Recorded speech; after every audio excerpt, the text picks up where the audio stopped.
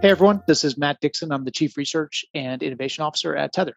And Ted McKenna, SVP of Research Innovation, also here at Tether. And thanks so much for joining us for what is now episode 3 of our second season here in the Tether podcast series. And we're exploring customer effort through an AI lens. And for those of you that were able to listen to the first couple episodes, the first one we sort of just introduced the series and talked a little bit about why are we exploring this? How are we thinking about kind of revisiting this topic in 2021 after about 10 years worth of observation about the customer effort score and how things are going. In that second episode, we sort of dove deep into what was the occasion for the research and why is loyalty such an important thing for customer contact centers to care about. And what we're going to cover here is what the research tells us about what actually works, what doesn't work. We're going to cover a little bit of the business case behind why reduce effort, and then we'll end with a tee up of some of the coming episodes as we get into the solve. How do we go about doing that? But Matt, why don't you start with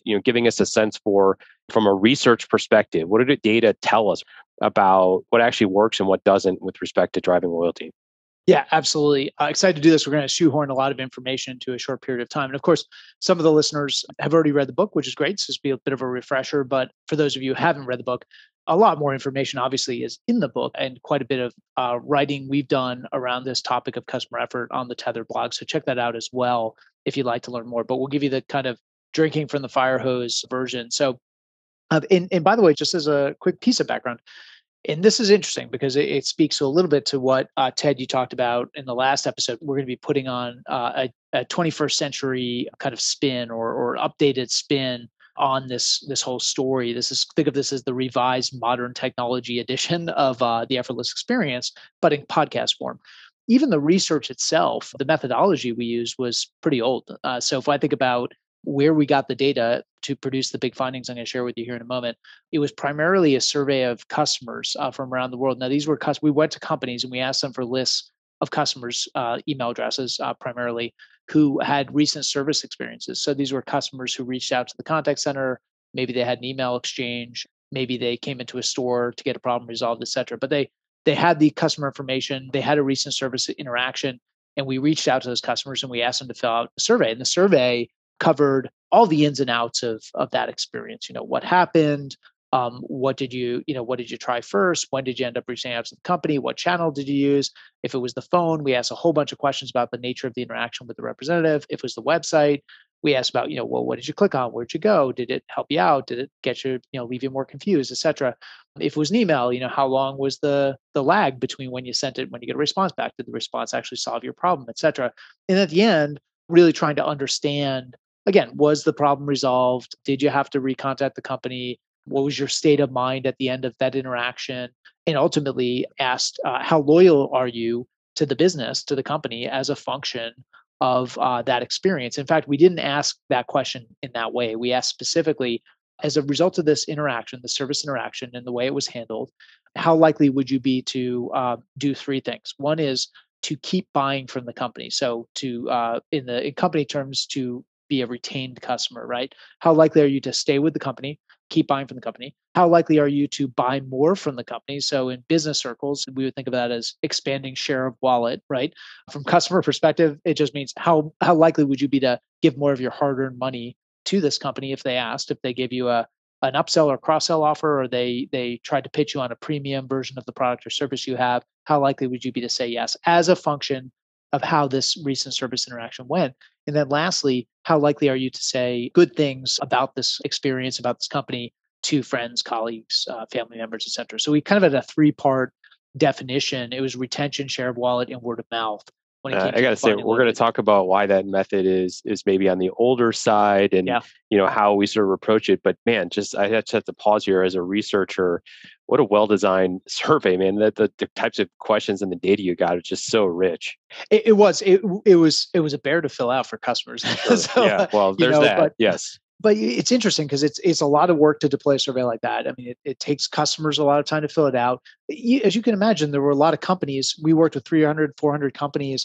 I think in the end, for the initial run of data, we only got about 100 of those companies who agreed to let us interview their customers. And part of the reason was the other 300 in the membership were a little bit nervous about us going out with a 30-minute long survey that really because they're a burden to the customer, and they were worried about bugging them. And hey, we're sending out another survey soon, and we don't want to depress the response rates there. And even across those 100 companies, you don't get anything close to 100% response rate. But yes, when it was filled out, we got tremendous, really tremendous data. It was terrific.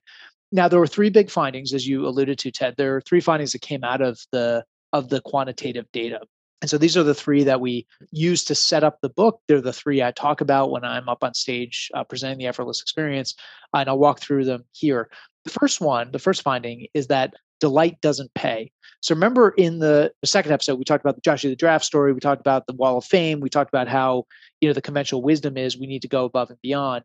And so, and I'm realizing again, this is a little bit tougher to do in an audio podcast, but imagine, if you will, a grid which has on the vertical axis loyalty. So at the bottom, it's less loyal, and at the top is more loyal. And the horizontal axis, you go from below expectations to meeting expectations to exceeding expectations. Now, what I like to show and demonstrate is that the conventional wisdom is that we don't actually generate a lot of loyalty until we get to that point of exceeding customer expectations, delivering that Joshua the Giraffe moment, that moment of wow.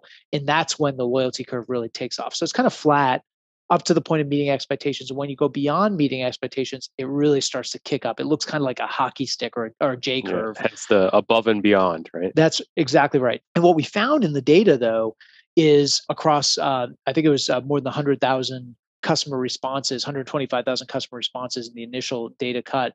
Well, and that's since been expanded over the years through follow-on studies. But the original cut, what we talk about in the book, 125,000 responses, that those customers who reached out to companies and whose expectations were exceeded were actually no more loyal than those customers whose expectations were simply met.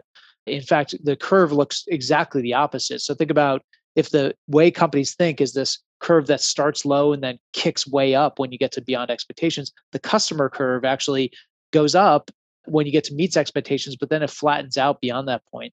And so there are two big kind of head snapping takeaways for practitioners. One is that we actually generate a lot of benefit, a lot of goodwill, a lot of loyalty with our customers when we simply meet their expectations. Like when we do the stuff they want us to and expect us to do, that's pretty good in the customer's mind.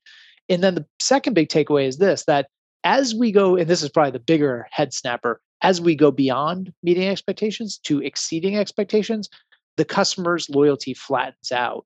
And what that immediately conjures up, there's a couple of different things. One is people start asking, it's kind of like the stages of grieving, I think. So there's like anger, and then there's denial, and then there's hard questions. And people start asking a hard question. Well, how did you ask this? And who was in the sample? And was my industry in this? Surely my industry is not in this, because in our industry, delighting customers is great. And you're telling me that doesn't work but it doesn't work for other industries. This is relevant to us. But once we get through that stuff and people kind of come to terms with this, there's this sinking feeling that practitioners have, which is, oh my goodness, I've been standing up in front of my contact center and handing out Starbucks gift cards or like Lucite trophies for years, with a wall of fame, painting up thank you notes from customers and praising people in organization-wide memos for doing exactly the thing you're telling me doesn't actually pay off. So what you're telling me is we spend a lot of energy. And by the way, if we think about what it takes to exceed expectations, and we really get down to brass tacks, it means giving things away. So it means making refunds. It costs money, yeah. It costs a lot of money, yeah. Longer calls, typically, right? It means calls that are escalated to supervisors, and you got to talk to that or tier 2 engineers or whatever it is. But they keep wanting to talk to somebody more senior who gets paid more money and whose time is more scarce. We give things away, free refunds, give backs, out of warranty service, policy exceptions, all kinds of things that cost our business money. They eat into our profitability, but we do it in the name of delighting our customers, of wowing them. And what these practitioners, when they see this, suddenly realize is, holy smokes, you're telling me I'm spending all this time and energy trying to get my frontline to delight people and all this money trying to do it. And you're telling me that it's not that my customers aren't paying me back with their loyalty. So what am I spending this money and this time and energy on? And so that becomes a real kind of like deer in the headlights moment for executives. Now, the second question, I think the second big finding. So if the first one is delight doesn't pay, the logical question then is, well, what impact does a service interaction actually have on a customer's loyalty? That moment, a moment of truth, mind you, when the customer reaches out to a company for help because the product or service they bought isn't working or not doing what the customer needs it to do, and they reach out to the company for help, what is the impact of that moment? that interaction on a customer's loyalty. And here's kind of where we went from surprising finding to pretty depressing finding, which is that customer service interactions have a almost 4x greater probability of leaving a customer in a state of disloyalty than loyalty. So they're 4 times more likely to get off that phone call, get out of that email exchange, wrap up that chat session with the company more disloyal to the brand than they were at the beginning. Now, I think sometimes people hear that and the knee-jerk reaction is, well, that stands to reason because the customer is having a problem. They're not in a good state of mind, right?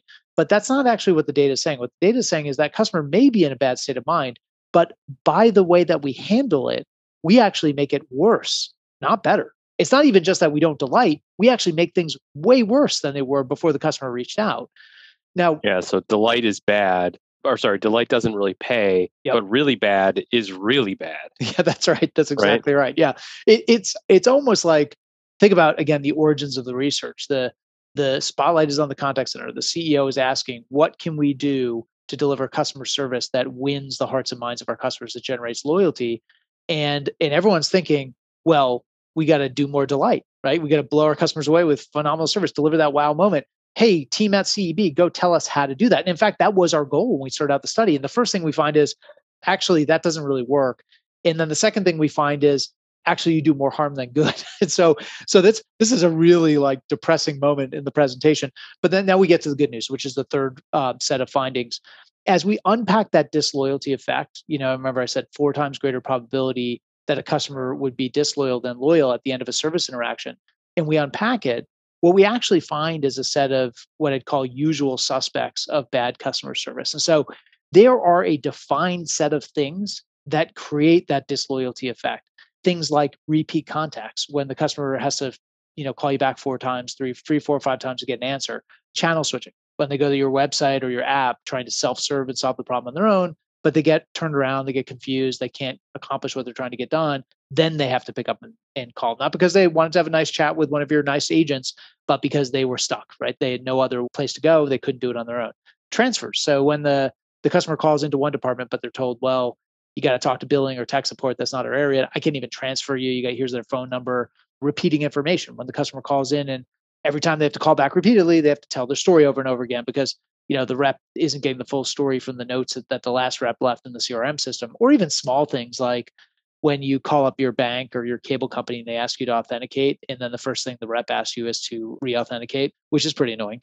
Robotic service. When a customer calls up and they feel like they're being treated in a generic number, like I'm a policy number or a customer number to you. I'm not a person with real feelings who is expecting kind of a tailored interaction because I have wants and needs, likes and dislikes, et cetera, but I'm being treated robotically or generically. Policies and processes that customers are forced to endure. So these are sort of the things that agents tend to hide behind, right? Like I can't get that to you in the time frame you've asked. The red tape. The red tape. That's right. And it feels like this stuff exists solely for the purpose of frustrating customers, right? The reps can't explain it. The customer's thinking you're only doing this because it's cheaper for you, but you can't explain to me why this makes any sense. And it's just making me really angry.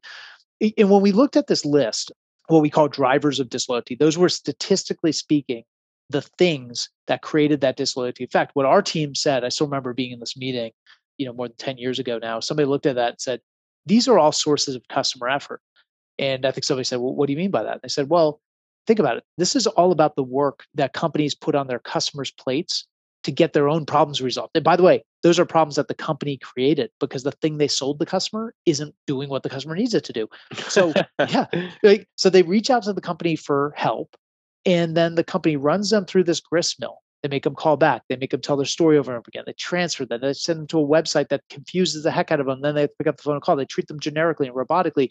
They throw up red tape and these bureaucratic kind of policy obstacles. And so no surprise, those customers who reached out already in a bad state have to go through that grist mill, and they leave in a state of even greater disloyalty towards the company. Probably a riff here on like beta releases and the damage done in terms of the effort that customers have to go through. But yeah, it's a pretty interesting way to think about it. Yeah, it's in, so the big takeaway, what I always tell folks is that the number one thing you want to remember from all this research decades worth of research, I think, all told, that we put into this customer effort. And as Ted and I are going to talk about for the remainder of this podcast series, a concept that we continue to explore and we find many new facets to as we use modern technology to really explore this idea of customer effort and, more importantly, what to do about it. But one of the things I tell people is, remember this: rather than trying to delight your customers in those service moments in the hopes of making them more loyal, instead, the better strategy is to play great defense, to mitigate disloyalty. And by doing that, by reducing these sources of customer effort. So, in other words, make service easier than you're making it today. And when you do that, you'll make it less effortful for your customers and you'll mitigate that natural disloyalty effect.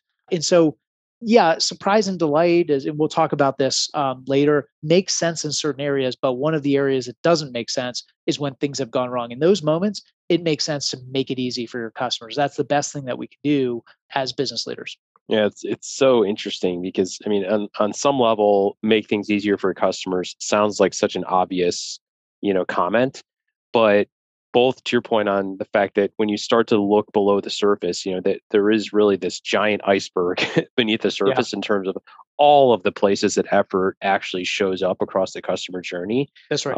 and the customer service and the customer contact arena. Those agents are often at the brunt of it, right? They're the ones Yeah. having to deal with effort that's created not to their fault, but they now have to deal with it. Yeah. But then secondarily, though, and perhaps maybe more interesting, and maybe we can take the conversation here is, yeah, that's all fine and good, except we just also got done saying how tempting delight is Yeah. and how people are comped on NPS and whatnot. How realistic is it really that we're going to like point our guns now at customer effort and take our eye off of delight? Like, why would I do that? What's the case for doing that?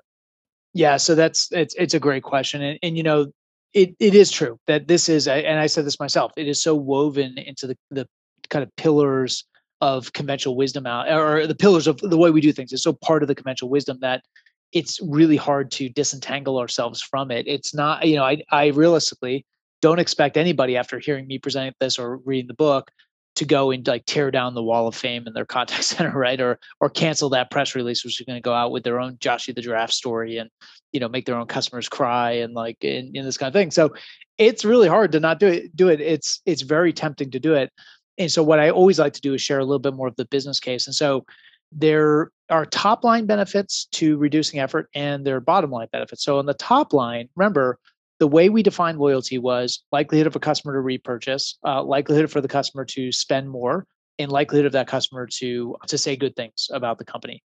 That was the three-part definition of loyalty. So then the litmus test would be, does it make a difference when we deliver a low effort or a high effort experience in terms of those three dimensions?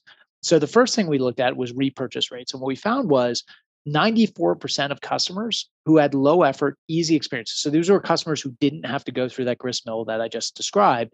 94% of those customers reported that they would intend or they would be inclined to re-up with the company. They'd be inclined to buy again from that company. No predisposition, no inclination to look elsewhere, to entertain competitive offers. 4% of customers who had high effort experiences, so who did have to go through some version of that gristmill, only 4% of them said the same thing. So 94% said, yeah, I'd buy again. Only 4% of those who went through high effort, difficult interactions said the same thing. Share of wallet, the same exact effect. 88% of customers with easy experiences said they'd be inclined to spend more. Only 4% of customers who went through difficult service interactions said that they would be inclined to spend more of their hard-earned money with that company. And then word of mouth is a little bit of the opposite effect. So what we looked at specifically was, again, because we know that customer service tends to be a source of disloyalty or creator of disloyalty, we looked at the likelihood that customers would badmouth the company, so negative word of mouth. And what we found is only 1% of customers who had easy interactions said anything negative about the company, to friends, family, coworkers, or on social media. Compare that with 81% of customers who had difficult experiences with those companies. 81% of them went out of their way to badmouth the company. And here's the thing is, it's a little bit of an unfair thing, but what we know is, we unpack this in more detail in the book, customers are much more likely to share bad experiences than they are good experiences. So that's the other thing about delight. It makes for a great press release, but those customers who are delighted, they typically don't go tell other people. They might tell a few people, but those customers who will feel like they're wronged, they tell everybody. And we documented this statistically in the book. It's a multiple in terms of word of mouth when you're talking about negative experiences versus positive. Now, if we look at the overall disloyalty effect, there 96% of customers who had high effort experiences displayed the difficult experiences, displayed some kind of disloyalty attitude or behavior. Not likely to buy again, not likely to spend more, very likely to say to badmouth you. And only 9% of customers who had easy experiences displayed any of those disloyalty attitudes or behaviors. So that's the top line benefit. So we know from the data, making it easy makes good sense in terms of plugging the hole in the loyalty bucket, as you said in the last discussion, Ted. The second thing we know is from a bottom line perspective, we look at cost. It is actually way cheaper to deliver a low effort, easy experience. So we were also able to collect some cost benchmarking data over the years, and we mapped that up against effort level. And what we found is that the cost to serve difference between a high effort and a low effort experience is 37%.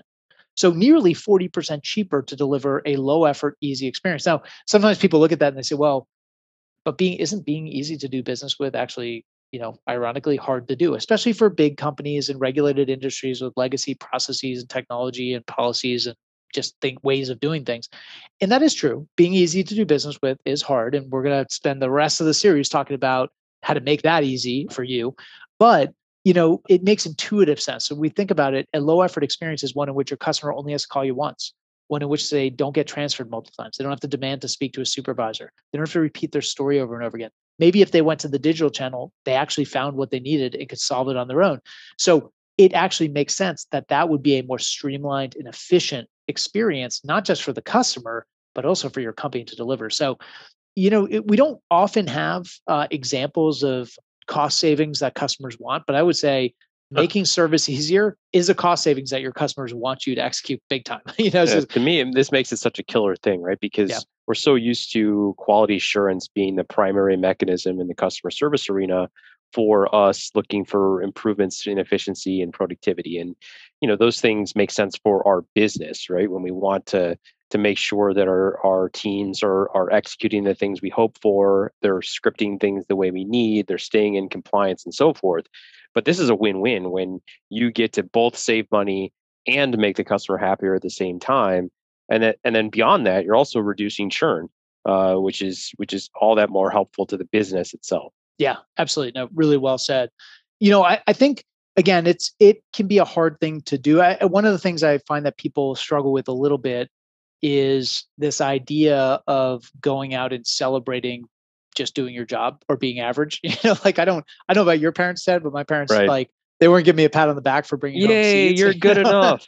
No, you're totally average, and nobody gets excited about that. But I tell you what I find interesting is that companies, this idea of delight, it's powerful, right? It's attractive, it's alluring, but it kind of falls apart when it comes to execution, because when you get up as a head of customer service and you tell your frontline agents, whether that's a dozen people or whether that's 12,000 people, that you want them to go out and delight customers, that's going to mean something slightly different for almost every person out there. And so it's a very subjective thing. It's very fuzzy.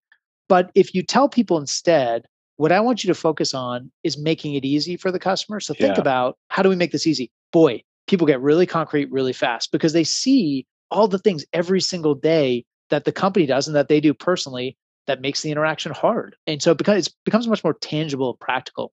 Yeah, you guys asked about a scale of expectations, right? So it was about exceeding expectations, which is different than ease, right? So, and we measure this all the time. In fact, we have this algorithm called the Tether Effort Index, where we'll dive into this in much more detail in future episodes. But there's this scale from difficult all the way to easy. And even on the easy side of the spectrum, like there is definite value in getting to the easy side as opposed to sort of not difficult, if you will. So it's there's either difficult, there's not difficult, and then there's easy. Easy still pays off, right? Mm-hmm. Yeah, no, absolutely. And I find that again, that's a place. I'll share one other real quick story.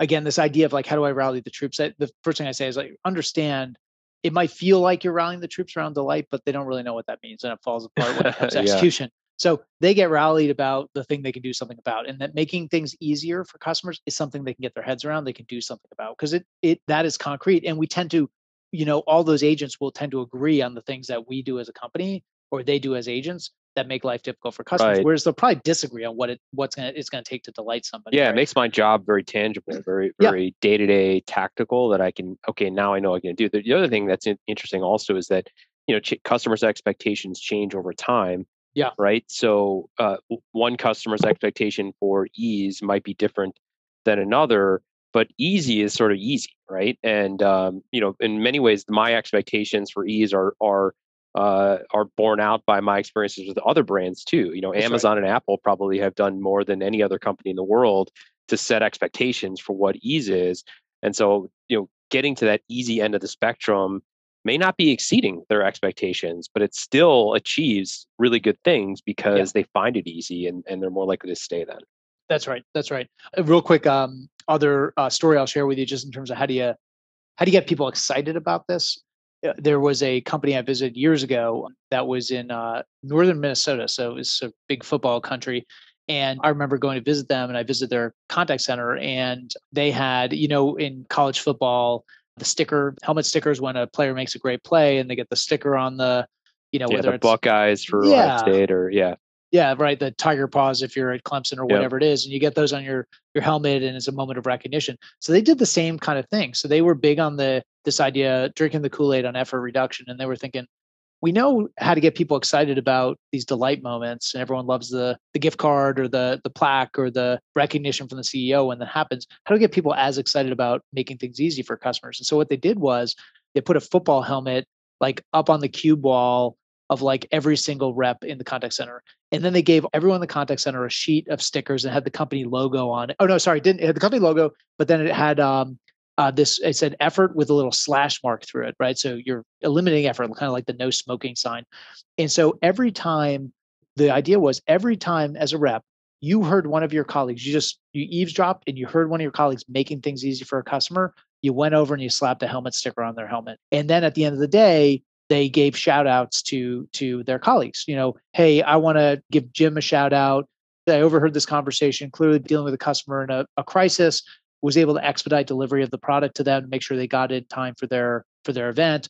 Things like that. Or I heard Sarah over here, and she went to talk to Bill, the head of our compliance department, about one of the policies we have, which she thinks is kind of outdated and how it causes customers headaches. And Bill said he's going to take a look at it, and he agrees that it probably does need to be revised. So great job, Sarah.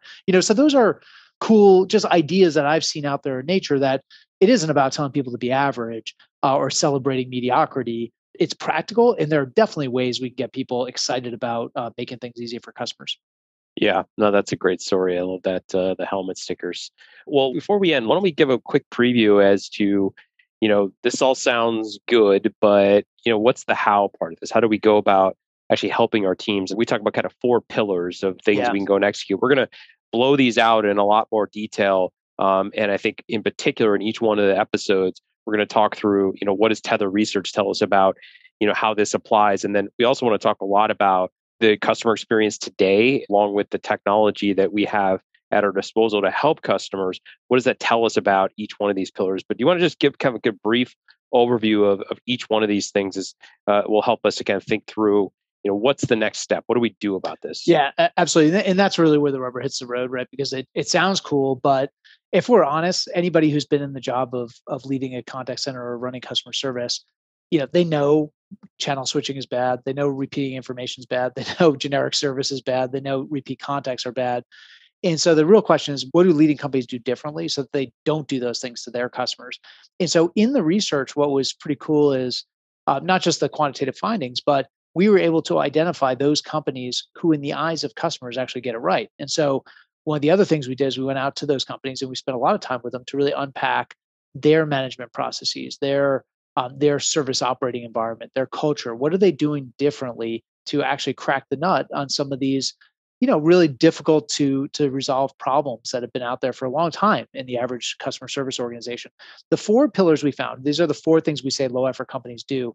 The first one is we call channel stickiness. And channel stickiness is really this idea of like, look, today's customer wants to go to self-service. I think the latest data is that we'll talk about this in more detail. One of the coming episodes, where we talk about digital and omni-channel and the self-service experience.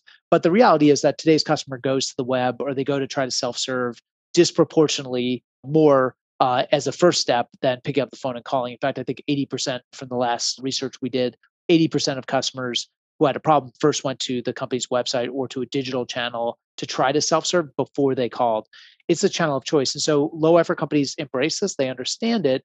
But the idea of channel stickiness is all about what are these low effort companies doing to get their customers to stay in self-service. Because remember, the thing that causes high effort is when the customer gives up in self-service and then they pick up the phone and they call, or they abandon that self-service channel. And so got it. So ease starts even before it gets to right. the agent. Yep, right? 100%. And we're going to really unpack this in more detail, what we found in the original research, and then what we found since we've been studying this with AI and machine learning, because there's a lot to unpack around this. And this is changing as well, right before our eyes. Even over the past year, Ted and I wrote about this recently in HBR in 2020, as customers are shifting more and more towards self-service, something that even kicked up much more dramatically during the pandemic.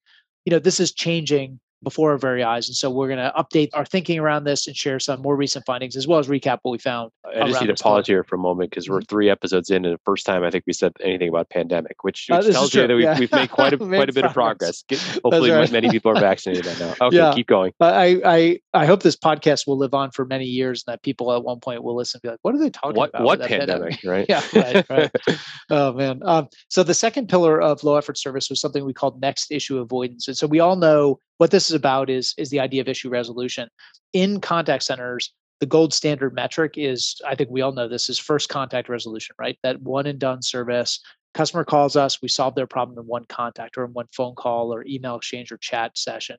What we found was that low effort companies, they don't just aspire to solving the issue the customer called in about. They think about, how do I forward resolve the issue they might call back about? Just because the customer says at the end of the call, yes, you fully resolved my issue, no, I don't have any other questions, doesn't mean they're not going to call back. In fact, a huge percentage of those customers do end up calling back for issues that were pertaining to the original issue. And so what we're going to talk about is how do leading companies think one step ahead, not just resolving this issue, but forward resolving the next issue. And this is a really powerful use case for machine learning and AI to think one step ahead for our customers. So we'll be unpacking that as well in a future episode. Pillar number 3, an idea we call experience engineering. So one of the really fascinating things from the effortless experience research is that a lot of effort is actually, it's less a function of what the customer had to do. It's actually more a function of how they felt about what they had to do. And so what I mean by that is the way we engage with our customers, specifically the language that we use, is a big swing variable in terms of whether customers feel this is a high effort or this is actually a low effort experience. And so in this pillar of experience engineering, we're going to be talking a lot about the language techniques we know from social science and behavioral economics, human psychology, that can be used to actually reduce the perception the customer has of the level of effort in their experience. And again, this has been an area that we really unpacked in a tremendous level of detail at Tether as we mine actual conversations to find a whole variety of language techniques, as well as some of their evil twins. And more importantly, really, I think, accelerated what companies can do to get more of their reps doing the good stuff and doing less of the bad stuff when it comes to those language techniques. As we updated most recently, the measures we have for customer effort, we found out of all the things that it drives effort, customer emotion. So to your point, what do they feel? And agent behavior, the language they're using were the 2 biggest things, pulling scores down to those difficult zones. Yeah. So in some ways, we say the best almost for last. But there is one more pillar I'll share with you here. We call it frontline control. I mean, let's be honest. In the world of contact centers today, it's often an effort in mechanization, right? How do we automate? How do we routinize? How do we mechanize? Whether that's through tighter metrics, script adherence, compliance protocols, quality assurance checklists. It's all an effort to create that kind of wash, rinse, and repeat service experience and have very little variation. What we actually found is that in a world of self-service, as those easy issues like where's my package, can I change my address, what's my balance, is my flight on time, those issues are being solved by self-service. And so what that means is the harder issues are the more complex ones, the ones that have nuance and where context matters, that those are the ones that are actually ending up in the live service environment with our reps. And so what low effort companies understand is that the way you deliver a low effort experience in that environment is not to tighten the screws on your reps, but to actually loosen the reins on your reps and give them more latitude to use their own judgment to engage with the customer in the way that they see fit. Of course, this raises big questions about who you hire and what kind of climate and culture you build in your contact center, what you measure people on, and how you manage folks, and again, create the right operating environment. And we'll get to all of that stuff. But this is another area, again, where we see AI and machine learning really playing a big role. And as we'll talk about, it's to both the good, ways that they can help reps to deliver that really or contextual customers, yep. or customers, right? And deliver that low effort experience. But it's also technology we see all the time being used to more tighten the screws and kind of tighten the reins on our reps. So it can be a source for good or a source for evil, and we'll talk more about that. Yeah, and some obvious implications for things like employee experiences as well. And That's right. we have partners that spend lots of time examining those types of things. And this is already, as we know, sort of a high turnover, or notoriously high turnover environment in this customer service arena. So really excited to kind of get through all four pillars of that last one. I think will be especially interesting as we think about the landscape of technology that we have available to us and the choices we make with respect to when we go to help our customers self-serve using technology, or when we use technology as a way to assist agents within those interactions. What are the lessons we need to hew to as we go through that? That's exactly right. And the last thing I'll say on that idea of the employee experience is, and I'm remiss for not mentioning this, but one of the biggest lessons is low effort begins at home. So what I mean by that is it's really hard for your reps to create a low effort, easy service experience for your customers if you make the job hard for them. And so there's a great way for us to think about it, and lots of opportunity for us to think about what are the things we are doing that are getting in the way of our reps and making it hard for them to do their jobs, make it hard for them to deliver that low effort experience. The research, again, is very clear on the connection between employee experience and customer experience. So again, we'll unpack this in more detail when we get to that episode. And of course, we're going to talk about a lot more stuff. So there are questions of measurement and how does effort play outside of the contact center, right? What does it mean for sales and marketing and product? And we're going to talk about all those other issues as well, and put a modern modern technology spin on all of these pillars that we just discussed. Yeah, in fact, that's where we're going to go next in our next episode, is starting to bring in kind of the rest of the organization, especially those that really still do have a bent towards delight, and make sure that we can get them on board, help them think through how does product and other organization or parts of the organization fit into this story around reducing effort and contextualize it versus delight. So we'll go there next. Thank you so much for joining us for this episode. Look forward to continuing on with you. And Matt, thanks for again, revisiting some of these original findings and painting the picture for where we're going next. Yeah, absolutely. See everyone next time.